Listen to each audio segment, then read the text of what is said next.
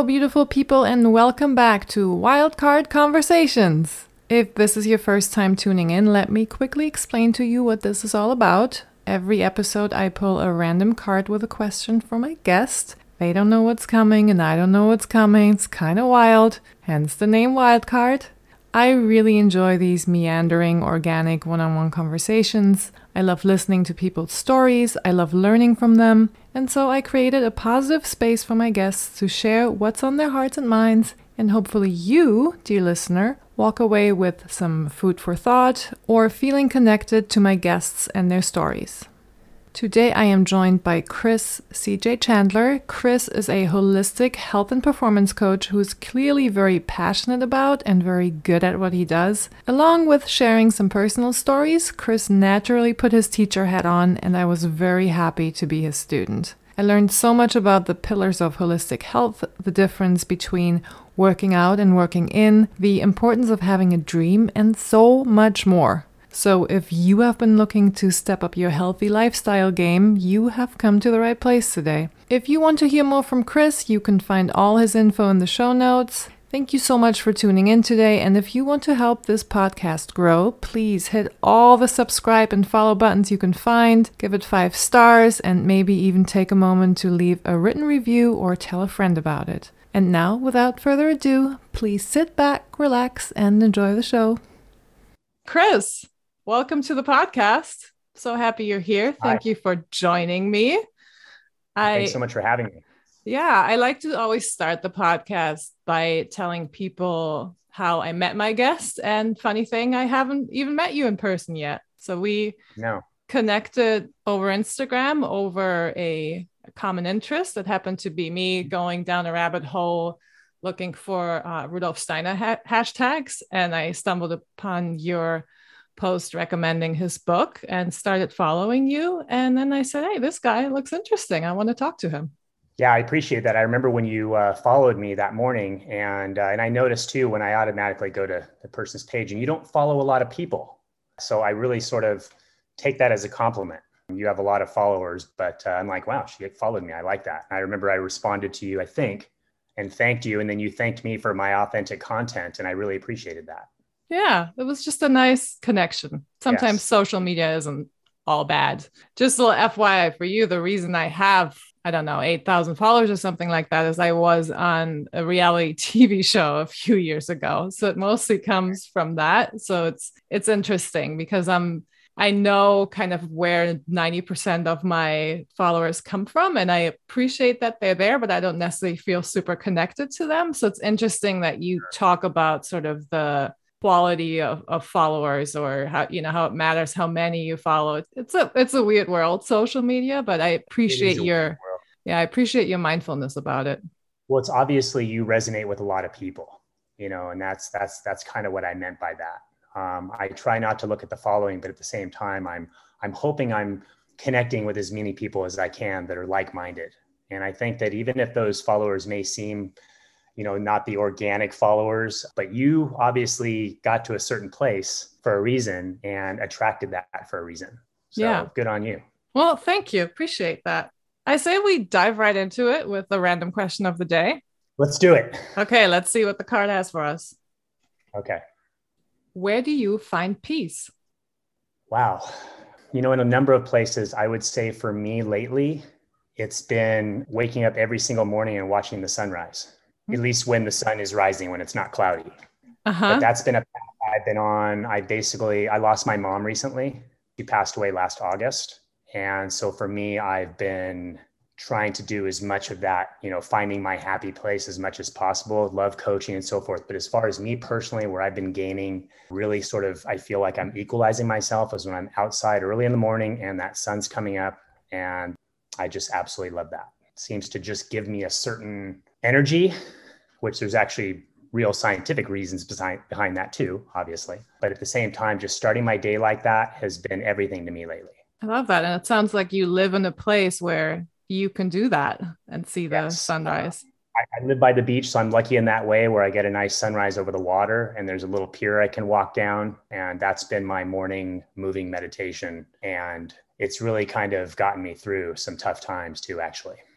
there obviously seems to be a spiritual connection aspect to it, since you mentioned the passing of your mom in this Yeah. context. But you just mentioned a term, moving meditation, and I know what that means, but do you mind telling the people what a moving meditation is?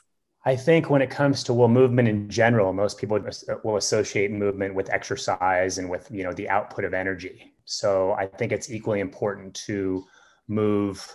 You can still move and actually collect or build energy. So a moving meditation to me is moving, but you're also cultivating energy. So it's slower, so it's more of a beach stroll than a beach run, right? It's focusing on slow breath, if anything, kind of trying to turn my brain off and just be in the moment and, listen to the ocean and just try to be present as I can.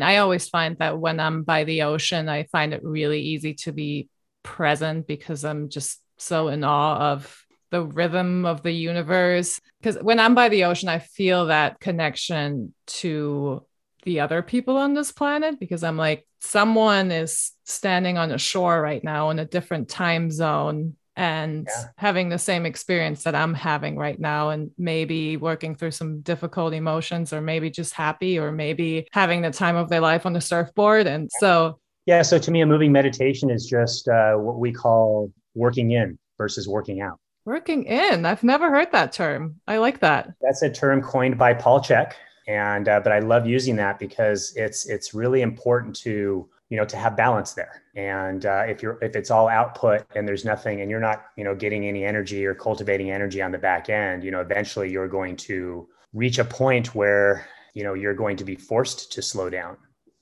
So yeah, moving meditations or working in are definitely just as important, and even more so now, especially in the world today with stress being so high. So you just mentioned the name Paul Chek, and before we started recording, you mentioned that you have been a student of his with, I believe it's called the Chek Institute. So Yes. tell me a little bit more about those teachings and what you have learned from that over the past 3 years, and how it's changed maybe your approach to coaching. Wow, good question. I'll try to make that brief because it's a deep rabbit hole. I stumbled upon Paul Chek originally back in the late '90s through a teacher, my original mentor, Kevin Lewis. And I started watching one of his stability or Swiss ball videos. He's like the father of the Swiss ball. So Hmm. if you've ever worked on a Swiss ball, which I'm sure you have, Yes, I have. he's one of the guys that was first really introducing that, especially to athletic sports teams, getting them out of the segmented training and getting them into realizing they need to be stable to stabilize. But yeah, Paul Chek, he basically is the creator of the Chek Institute. Gosh, where was I going to go with that? I kind of got lost what I was saying there for a second. I had a couple different threads going. So All anyway, when good. I first stumbled upon him, kind of fast forward, always kind of followed his teachings, but never, knew that the Chek Institute was in Carlsbad in California, but I couldn't get there. So I was always taking other classes. Long story short, it came to a period where I was able to finally hop into the Chek Institute. And for me, that was probably one of the best decisions I've ever made. It was unbelievable. Basically, what I love about him is the fact that he brings both worlds to the table. He's really bringing both sides, the yin and yang of fitness, basically. When I first got into fitness, I think it was really all based on bodybuilding too back then. And Paul Chek was the first guy that I really saw that really was trying to change the industry from being about building muscle mass and just losing body fat to the fact that we needed to be functional. The way those routines were designed, the way we were training our bodies then, basically one piece at a time, if that makes sense. He kind of came in and made us realize that we need to have stability. We need to have core strength. We need to be able to stabilize our spine properly to move properly. And my mentor at the time was kind of on that same page, but it was very anti what the whole industry was doing. So I remember in the 90s, I was one of the first trainers using a balance board with my clients, and one of the first trainers using a Swiss ball with my clients in a gym. And a lot of people, I remember, thought that was kind of strange, but I kind of hung in there and just kind of kept doing my thing because I just felt like it was true. Anyway, fast forward, I eventually got to the point where I got to learn from Paul Chek personally. And now I'm in my third year at the Chek Institute because they developed a program where you can do a lot of stuff online. And then you just go a couple times a year and do your stuff in person, your internships. So I'm basically just finishing that up right now. So what I love about their coaching methodology is it's half holistic lifestyle coaching and half movement. We're not going to move properly if we don't know how to breathe properly. If we just focus on body fat and muscle, there's so many things we're missing as far as overall health, if that makes sense. So that's what I really feel like he showed me. That's about the best I can describe that, really. That makes total sense. And it's interesting to hear you say that. You're probably a few years older than me. And me as an athlete, I never questioned the existence of balance sports and Swiss balls. And right, that was just part, there was still the traditional isolated exercises, biceps, triceps, bench press, and all of that. But the balance and the core strength was definitely always a big part of my training. So it's interesting to hear you say that that was a brand new thing in the 90s. And that's kind of blowing my mind right now. So how did you make the decision after many years of training and coaching people that you wanted to go back to school and deepen your understanding of that holistic approach that's focused on stability and balance? Right. I'm mainly coaches, and most certifications even require that you're doing a certain amount of continuing education credits, to maintain certain certifications. All throughout the 90s and the early 2000s, I was certified by the National Academy of Sports Medicine. And you might have even heard them. They're one of the most popular personal training certifications out there, and a good one. Great place to start. And then I studied through the NCEP, National College of Exercise Professionals in Manhattan Beach. Mike DeMora, wonderful guy. He's also kind of off the Paul Chek totem pole. And that's when I really started getting into what we call functional training, right? Because before that, and that's kind of what I was saying, is that when bodybuilding ruled the fitness world, and there's nothing wrong with bodybuilding. It's just that it's not really how you want to train if you're an athlete, right? And I hate to say this, but in my personal opinion, nothing against bodybuilders. I love bodybuilders, but they're not athletes per se, like a tennis player is, or like a basketball player is, or where you're really having to move and you need agility and you need to be able to change direction. Those forces don't line up with training on a machine. Right. You need to be using real gravity, I call it machine strength versus real world strength. The two don't translate. When we started training that way, especially in big gyms and sports teams, the injuries really went up. And if you look at the statistics, if we go back, and nowadays, if you go into a modern, even a sports team facility, you're going to see stability balls, you're going to see medicine balls, and you're still going to see barbells and that stuff too, but you're going to see all of it. Right. If you were to go back in the 90s, you wouldn't see as much of the other stuff. And Paul Chek is one of the key reasons why. Yeah, I never knew that. I'd never heard his name. So thank you for educating me on that. Yeah, he's obviously pretty important to me. I keep mentioning his name, don't I? Yeah. So I understand what you're saying. Bodybuilding is really about how your body looks versus functional training is about making your body function well. So the clients that you work with, do you work with a whole range of people? And what brings you sort of the most reward, where you feel like you are of most service when you work with your clients? Great question. Let's see. I became a personal trainer in 1993. Can't believe it. 54 years old now. Wow. Nowadays I think I can help anybody. I would say nowadays, I've always loved working with seniors, interestingly enough. And I've always loved working with people that were maybe a little bit of a challenge to some other coaches, or weren't successful with other coaches, or in some cases that coach didn't even want to work with them, or maybe wasn't qualified to work. I liked taking on some of those tougher cases and working with that older person that some of the other trainers didn't want to maybe work with. And I've always sort of embraced those clients. But I've also worked with athletes. I've worked with, a couple of actors. I've worked with a couple people on the news, anchor people on the news. So I've worked with a variety of people over my 25 years plus. And also now, because I'm over 50 myself, I would say that I kind of have a passion for, and that's kind of maybe my new niche, is really focus on people that are over 50, but are still athletic and still have some game left, or would like to get back into the game, so to speak. I think we're also in American society. It's definitely one that I think generally is obsessed with youth and staying young and high performance. So I think it's wonderful that you focus on the group that sometimes tends to be a little forgotten, or where there's this subconscious understanding that they're less valuable and less capable. And so to focus on getting them back in the game, like you're saying, I think that's really cool. Yeah. And it wasn't even something that I really targeted. It was something that kind of just started coming my way. If you approach me, I'm going to talk to you. and I'm going to try to help you. And I'll do my best. And that's one thing I've always done. And I wish other coaches would try to do is if they get a little over their head with someone, you can refer them to somebody else. And if anything, they'll respect you. You're not going to lose that client. So over the years, I've also been able to create a pretty good circle of care to where if I can't help them, I can at least point them in the generally right direction. Tell me about maybe a recent client where you had such a big reward from helping them overcome or getting back to a certain version and regaining maybe a certain function of their body that they didn't have before. Does someone come to mind? Gosh, yeah, lots of, that's the wonderful thing about my career now is I get to look back on a number of things like this. That's why I'm still a coach. That's what rewards me the most is when I can help somebody kind of get to another level. And when I look back, boy, there's a lot of different things there because I've helped athletes get back going. But I would say I trained a gentleman for almost 20 years. That's when you know you're a coach for a long time is when clients you've had for a long time are like pass away. So I had a client that I worked with for over 20 years, 2 to 3 times a week.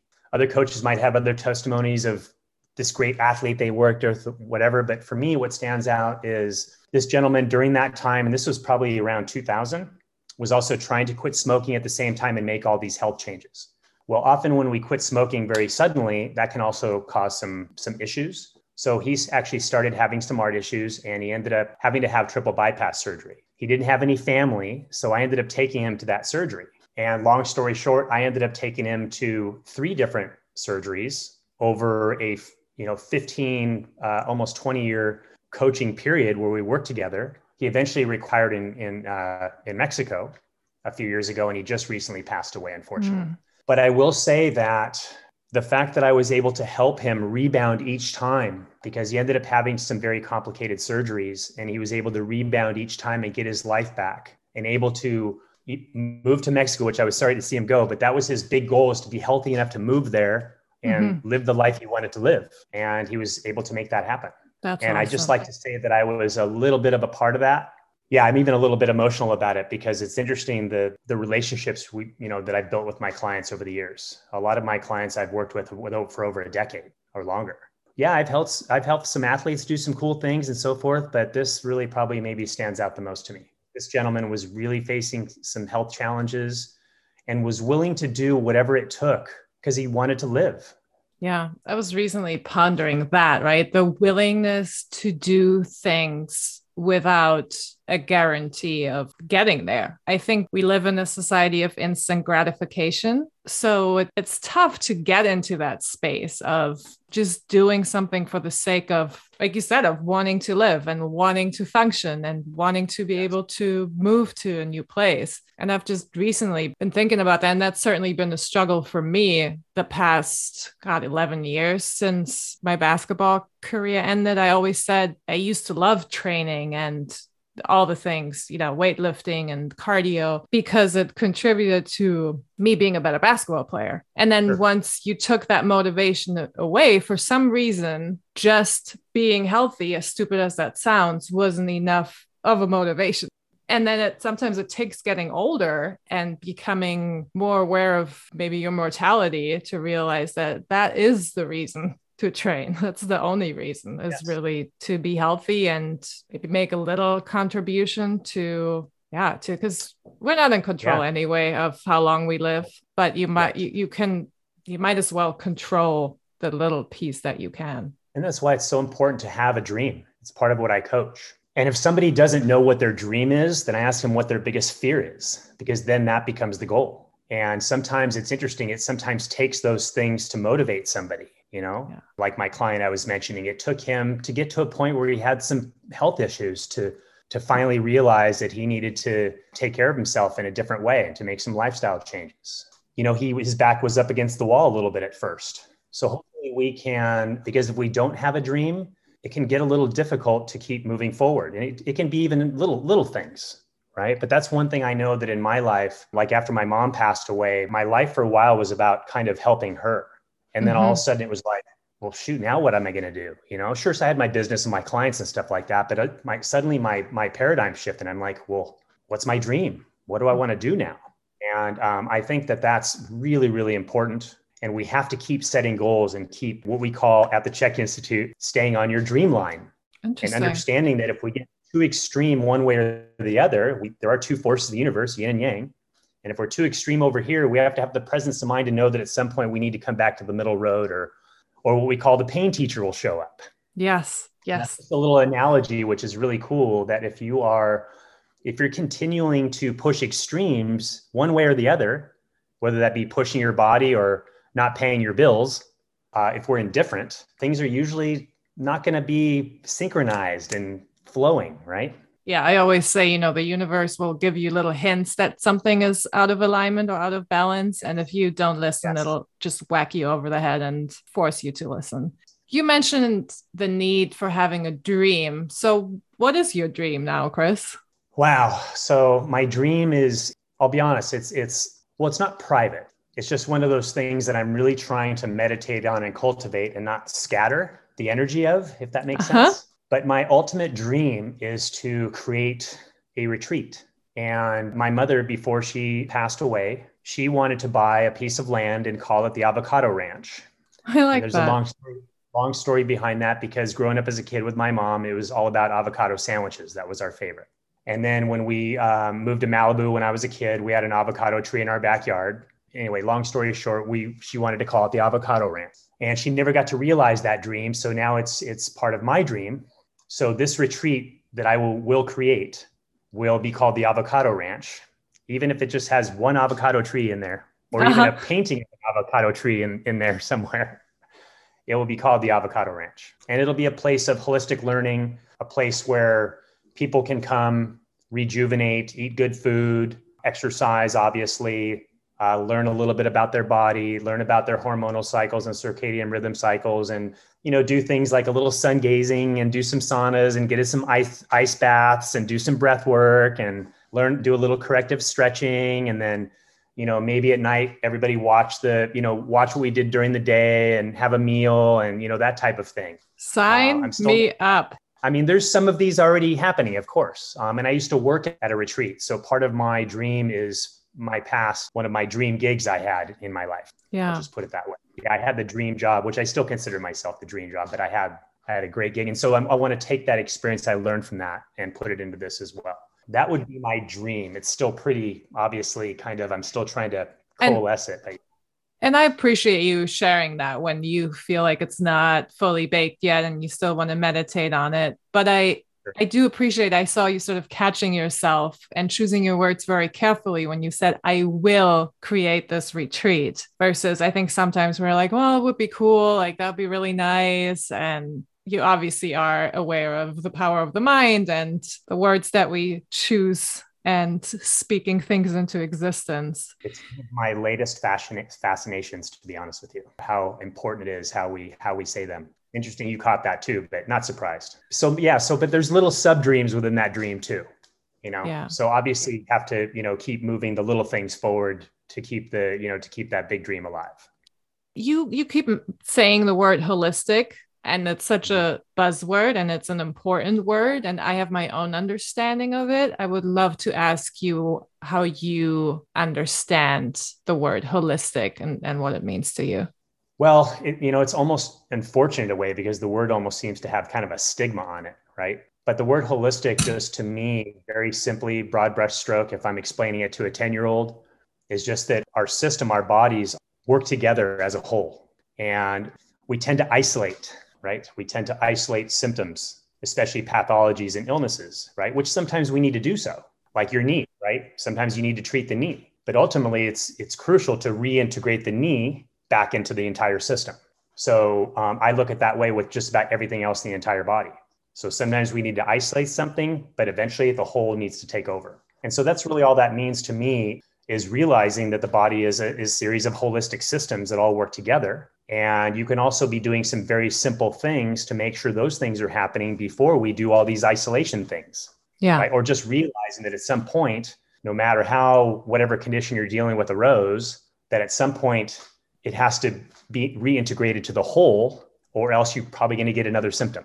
Does that make sense? It totally makes sense. I mean, it just as simple as you mentioned the knee, my knee, right? That's been definitely my biggest source of pain, as an athlete and ending my basketball career and everything. But yeah, obviously, just as simple as from those surgeries and going from 100 to 0, everything just got tight and shorter in my legs and my thighs and my feet and my hip. And then I'm sure from the hip, it radiates up into my core and into my shoulders. And then I'm sure it goes the other way. When I carry stress in my shoulders, I change the way I carry myself and I change the way my skeleton is aligned. And then that radiates back down. So it's just, it's all tied in. It's all tied in. And then you add the mind to it. And then you have a whole other level of holistic. So no matter what it is in the body, sometimes it has to be isolated, but eventually it has to be reintegrated into the whole, no matter what it is. So that is, in my opinion, the main definition of holistic. You could break that down a lot more, but just broad brush stroke, it's about just realizing that our body is a series of systems that integrate and work together. And again, sometimes they need to be isolated or symptoms need to be isolated, say it's an illness, but eventually you're going to need to, like, for instance, if you are not sleeping well, then you are not going to get the most benefits out of your exercise. Sleep is the antagonist, or melatonin is the antagonist for cortisol. If we're always producing stress hormone and never producing repair hormone, something's going to break down. Yeah. Another example of a holistic system that needs to be working together. And I can go on and on and on about that. So tell me more about sleep from a selfish personal standpoint here. I have never been a good sleeper in my life. So what are some secret tips to sleep better? Well, the main reason most of us aren't sleeping well is because we are producing more stress hormone again than we are producing repair hormone. So typically our sleep cycles will work with our main stress hormones, cortisol and adrenaline. When the sun pops up in the morning, those hormones start to rise and we gain energy. And conversely, our melatonin starts to decrease as we come out of our sleep. Well, later on in the evening, as the sun goes down, our cortisol and our stress hormones are supposed to drop. And that's when the antagonist or the opposing hormone, melatonin, is supposed to rise, right? And we start to wind down for the evening. The problem is both of those hormones are they're dictated by light. That's why it's so important. Another reason to get out early in the morning. That's where we get our melatonin uptake through the photoreceptors in our eyes, which sounds crazy. It also tells our body what time it is during the day. And that's what starts the process of our circadian rhythms or our biological clock. And there's little distinct pieces. So that's how we make sure our clock is on time. And then in the evening, when the sun goes down, our melatonin is supposed to rise, but we make one big mistake. We tend to turn all our bright lights on in the house. And our stress is sometimes a little high, or we're working late, or we're on the computer, or we're, whatever. So most of us, our cortisol isn't dropping till much later than it's supposed to. Therefore, melatonin is rising much later than it's supposed to. And so that's going to make it very, very difficult to get good rest or good sleep. There's things you can do. Obviously, getting up in the morning and getting early sunlight, that helps to set the clock. And then in the evening, catching a sunset, because those amber tones tells our body what time it is very fast. We turn the bright lights on in the house, though, the body still thinks it's daytime. Really, part of the main problem that we're all dealing with is blue light and stress hormone being produced too late and melatonin not rising early enough.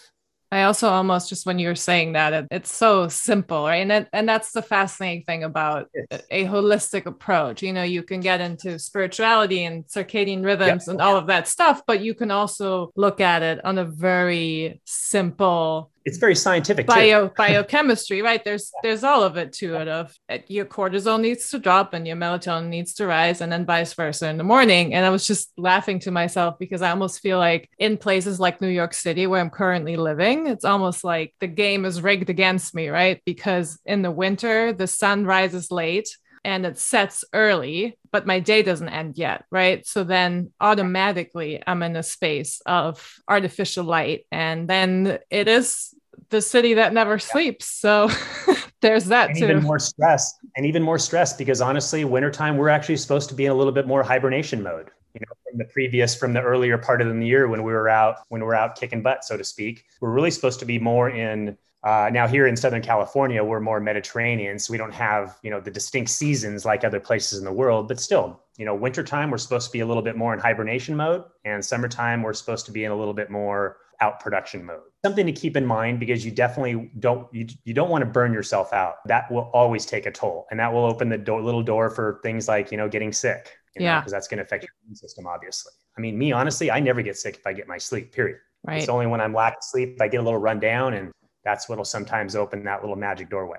I definitely relate to that. And just stress too. Like when, I don't get sick often anymore, luckily, but when I do, I'm always like, yeah, I'm not surprised. Like I've been stressing myself out. I haven't been sleeping well. And then of course the immune system never gets a chance to just go to work and do its, work its magic.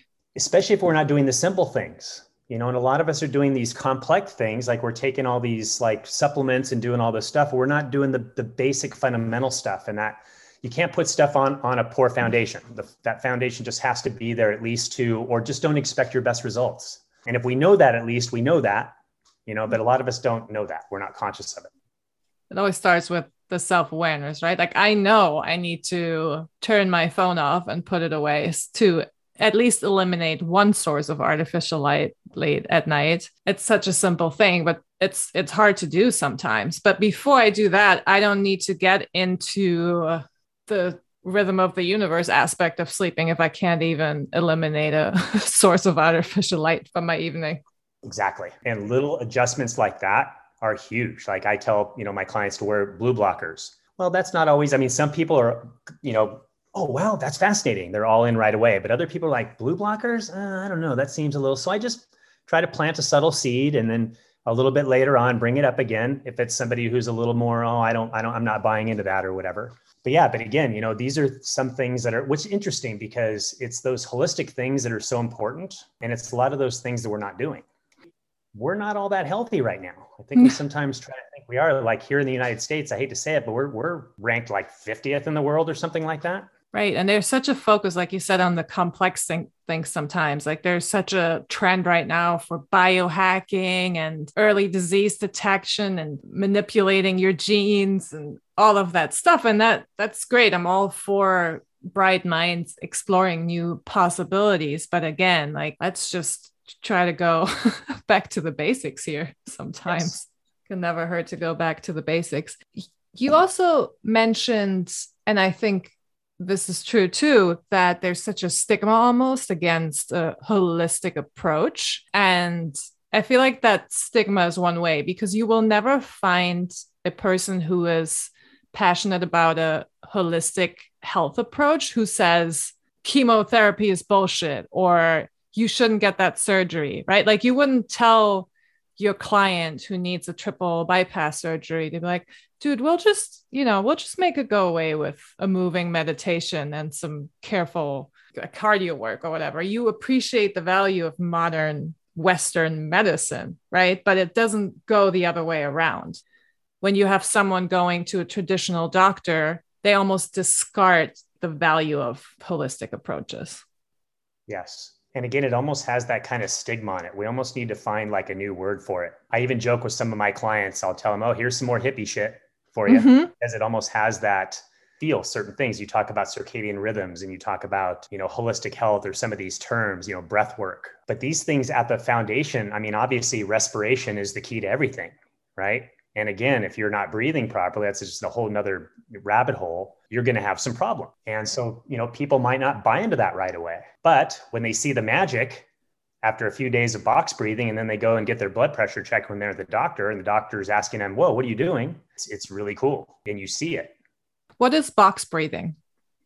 Okay. So box breathing is basically just a technique so basically, as far as breath work really quick, the main thing I teach people is to breathe more through their nose and to breathe less with their mouth. Most of us are over breathing with the mouth because we are stuck in a stress response pattern that causes us, like if something happens, usually you'll, take a breath through the mouth because the body needs it needs more what we call tidal volume to deal with the stress of that situation.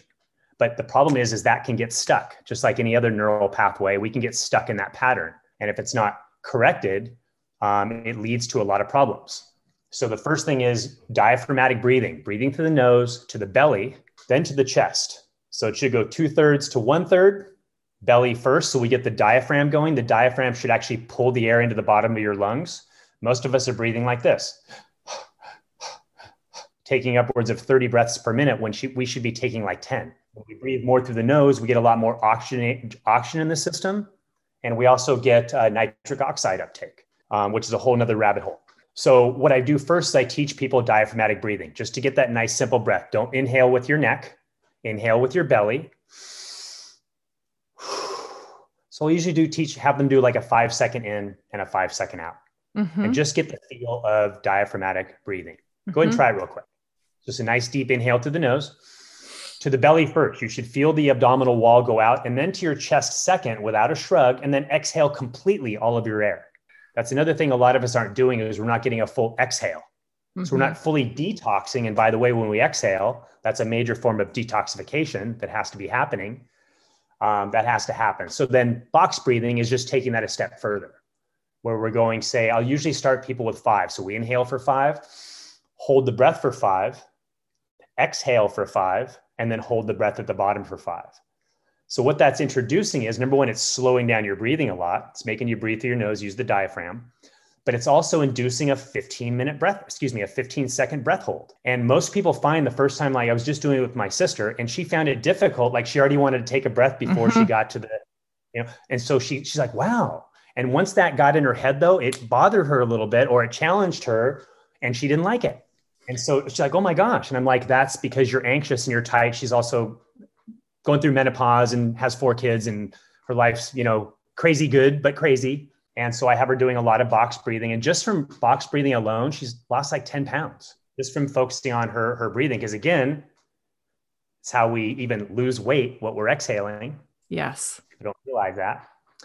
Most weight loss actually comes through our exhale, which is another fascinating subject. And, but yes, respiration is huge. Box breathing just slows down the breathing. It's inducing a breath hold. What that's doing also is allowing you to adapt to stress, because there's nothing more stressful than not being able to get a breath. So you're training that. Does that make sense? Yeah, it makes total sense. So then what I'll do is I'll make those times a little longer. Like I'll go, usually 10s are the longest I'll do with somebody. And then I also do breath holds too, or apnea training, where we'll do like a, we call super V breathing, and really oxygenate the system, and then do a breath hold, and I'll time it. And I like to be around the 3-minute mark. And if I'm around the 2:15 mark, I know that my system is stressed out, and it's also a gauge for you. You can use. I totally relate to what you said about your sister, because I get that too.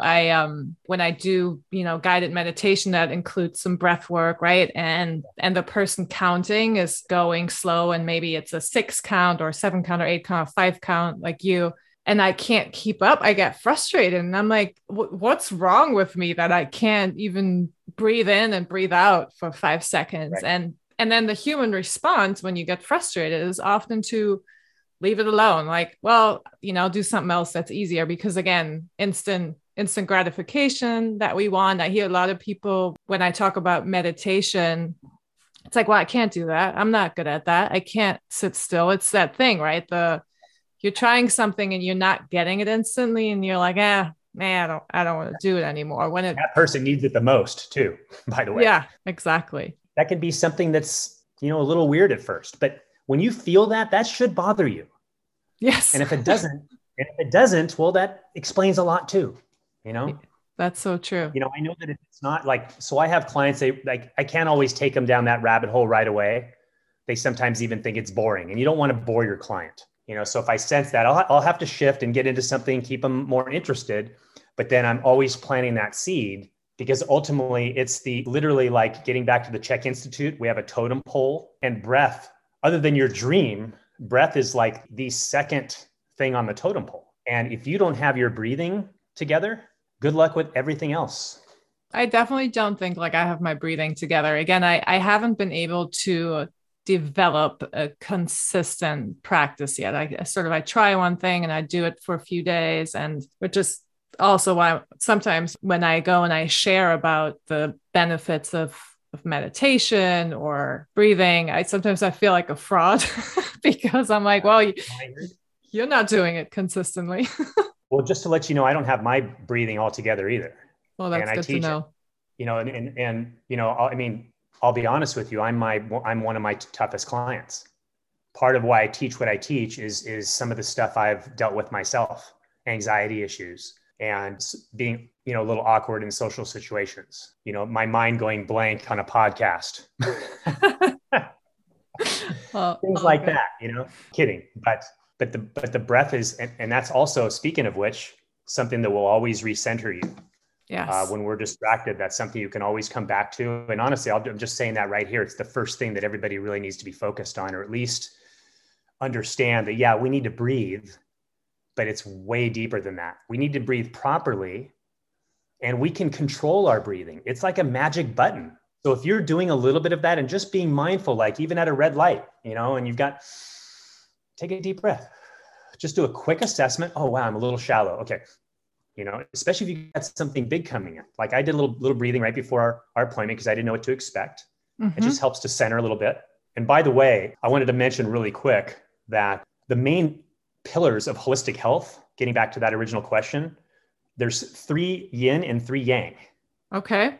Tell me about them. So most people need to focus on the yin ones because we're overstressed. Most people need to let a little air out of the balloon, so to speak. Not everybody. And the first thing that's important is hydration. So we want to make sure we're hydrated. Obviously, that's important. And that's right up there on that totem pole too. And we need, plus and minus, but on average, about half our body weight in ounces a day. You've probably heard that. Some people a little bit different, but on average, if you take your body weight and cut that in half, that's about the ounces of water you need a day, or it gets you pretty close. There's different types of water quality. God, water's another rabbit hole. Plastic bottles, glass, filtered, reverse osmosis, there's all this other stuff. But in general, we know we need to be hydrated, and half our body weight in ounces a day. It's also one of the main ways our body detoxifies itself. That's a yin principle. Same with nutrition. That's how we get our energy, right? It's how we get the building blocks. We are what we eat, literally. And sleep. So the 3 yin ones are hydration, nutrition, and sleep. And those are the 3 that right now, well, if your stress is really high, those are the main 3 places somebody needs to start. Not with a CrossFit class or not. No, most people are stressed out. Not saying they don't need to exercise, but it's actually not the top priority. Hydration, nutrition, and sleep is, because that person needs to de-stress and calm their system down before they're going to get any results from more stress. Then on the other end, you have breathing, movement, and thinking. And those are the yang principles. Breathing's kind of both, but breathing's considered yang because it still takes effort. It's still a movement. I almost consider it both because we need to use breath to down-regulate. So we can use it yin, but it's technically a yang principle because it is movement. And then the exercise itself, movement, and then thinking. Thinking is a huge one because of our mindset is obviously very important. And that comes down to the dream part, tying that back into the dream. And these are literally the 6 foundational holistic principles of the Czech Institute: hydration, nutrition, and sleep, and breathing, movement, and thinking, or mindset. And if you're checking those boxes regularly, well, amazing stuff happens. It's pretty interesting. Sounds so simple. I kind of went down a deep rabbit hole with that. You asked me something very simple and I ended up going down the hole. That's what this podcast is all about. It's going down rabbit holes. We started with a question about where you find peace. And here we are talking about the 6 holistic health principles of the Czech Institute. It's simple, but it can be complex. Doing the simple things, we don't have to always think about that complexity because our body finds a way to really do things really awesome when we're getting that sunlight and getting out into nature and breathing and staying hydrated and, and having a good mindset and, adequate movement. A lot of people need to work in with their movement and not work out with their movement. And I say that reluctantly because I love to train, and it's so much about managing stress. It's so simple, right? Hydration, nutrition, and sleep. And then breathing, exercise, and thinking sounds so simple, but sometimes the simplest things are so hard to do. And I just had this thought that, like you said, you don't need a CrossFit class, right? But that stuff is sexy, like that's the thing you want to post about on Instagram is your CrossFit class, your biohacking, your whatever stem cell treatments, right? Like that's the stuff that our egos love, right? The drama of it all, because the simple stuff is boring in quotation marks, but that's the stuff that ultimately will give you a life that's less than boring. That's true. Yeah. And, it's interesting because part of the problem too is it's simple. Sure, it seems simple, but it's not really in the mainstream narrative. So that's part of the reason. Yeah, it seems simple, but if you haven't heard it, how would you know? And then when people hear these for the first time, they're like, oh my gosh, of course, it makes perfect sense. when it's laid out for you that way in a very simple way. So that's basically what I start with coaching my clients, is making sure they're checking those boxes, especially the hydration, the nutrition, and the sleep. The nutrition has to be there. You can't take all these supplements and not have that base foundation. We need to eat real whole food, that came from the planet, that was grown in good soil. People are starting to realize that. You're seeing a little bit more and more about soil sustainability and how important that is, and that our food doesn't have the same nutrients that it once did in it.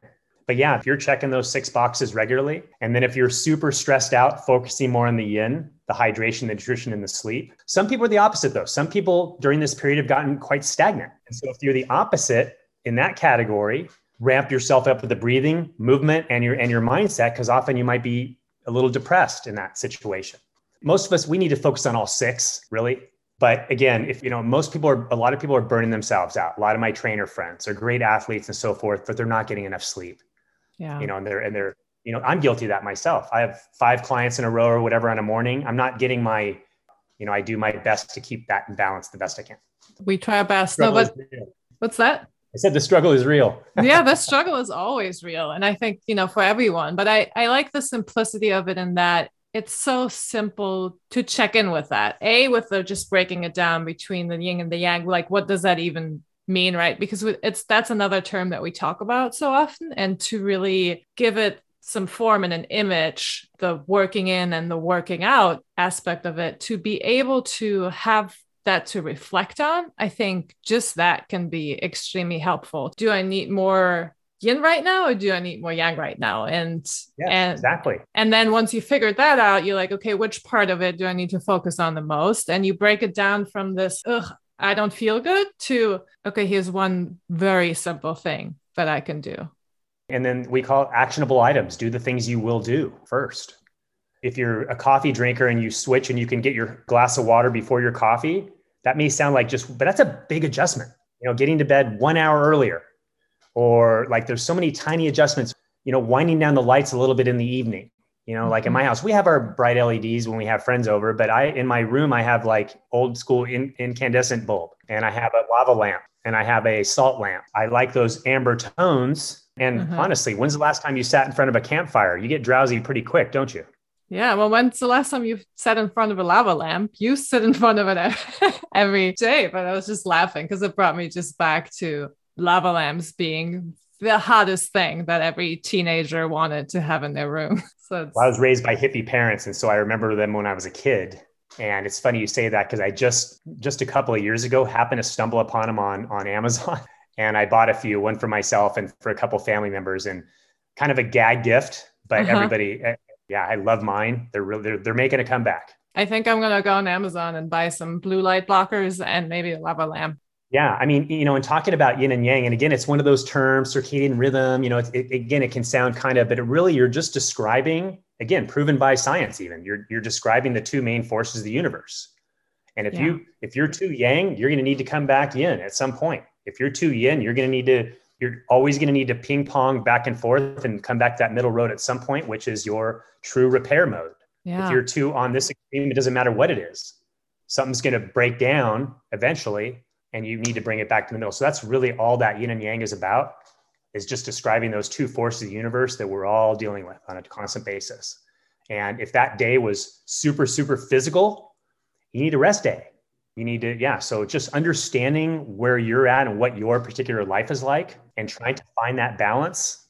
Honestly, that's the key, in my opinion, because that's what's going to reduce the stress, reduce the cortisol and all the stress hormone, allow the repair hormone to actually do what it's supposed to, the melatonin, the HGH. And if we're always producing stress hormone, because they're antagonists, we can't make repair hormone at the same time. So you see why we're low on testosterone, and why we're having some of the problems we are hormonally, is because we're complete stress addicts. We sure are. Well, you've definitely given me a lot to think about, and you held up the mirror for me where I can make some simple changes in my life. So thank you for that. And I'm trying to do the same. Yeah. And thank you for sharing all your knowledge. And also that you said that, you don't have your breathing together. I think that's another thing that's so true, is that we always teach what we need to learn ourselves. Right. So thank you for sharing that humility. I think we went down quite a road here and I appreciate it. So I think we can wrap here. And I have one last question for you. So, Chris, what has this conversation taught you about yourself? Well, it taught me that I get a little bit nervous right before podcasts. Takes you out of my comfort zone a little bit, which I highly recommend people get out of their comfort zones a little bit.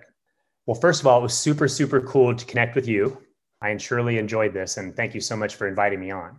And if anything, I don't know, I just got a good general vibe from this conversation, and I got some nice information from you, and hopefully I passed on a little back. Kind of cool to talk to somebody about holistic health, that I've actually never met in person. So that was kind of fun. Yeah, a number of things. I loved it though. Thank you so much for your time on this Saturday morning, spending an hour and a half of your morning with me. I really appreciate it. Absolutely. I think that is ultimately in today's world. I think giving someone your time is probably the biggest gift we can give. So I really appreciate receiving that from you. So thanks. Oh, well. Yeah. Thanks again for being on. And I enjoyed this conversation a lot as well. So thank you Thank you so so much. much. I appreciate it. Thanks so much for having me. Hopefully we'll do it again soon.